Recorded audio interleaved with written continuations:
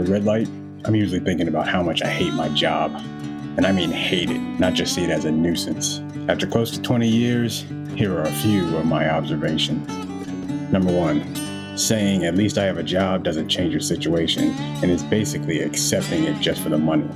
To paraphrase Alan Watts, if you tell yourself that money is the most important thing, then you're wasting your time because you'll be doing things that you don't like doing in order to live to keep doing things that you don't like doing.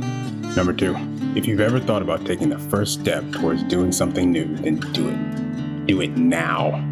Even if it's just baby steps, it gives you something to look forward to each day. It gives you something to be excited about. And number three, recognize that you are not the only person in this situation. I don't mean that in a misery loves company kind of way, but in a some people have bumpier rides to their destination than other people.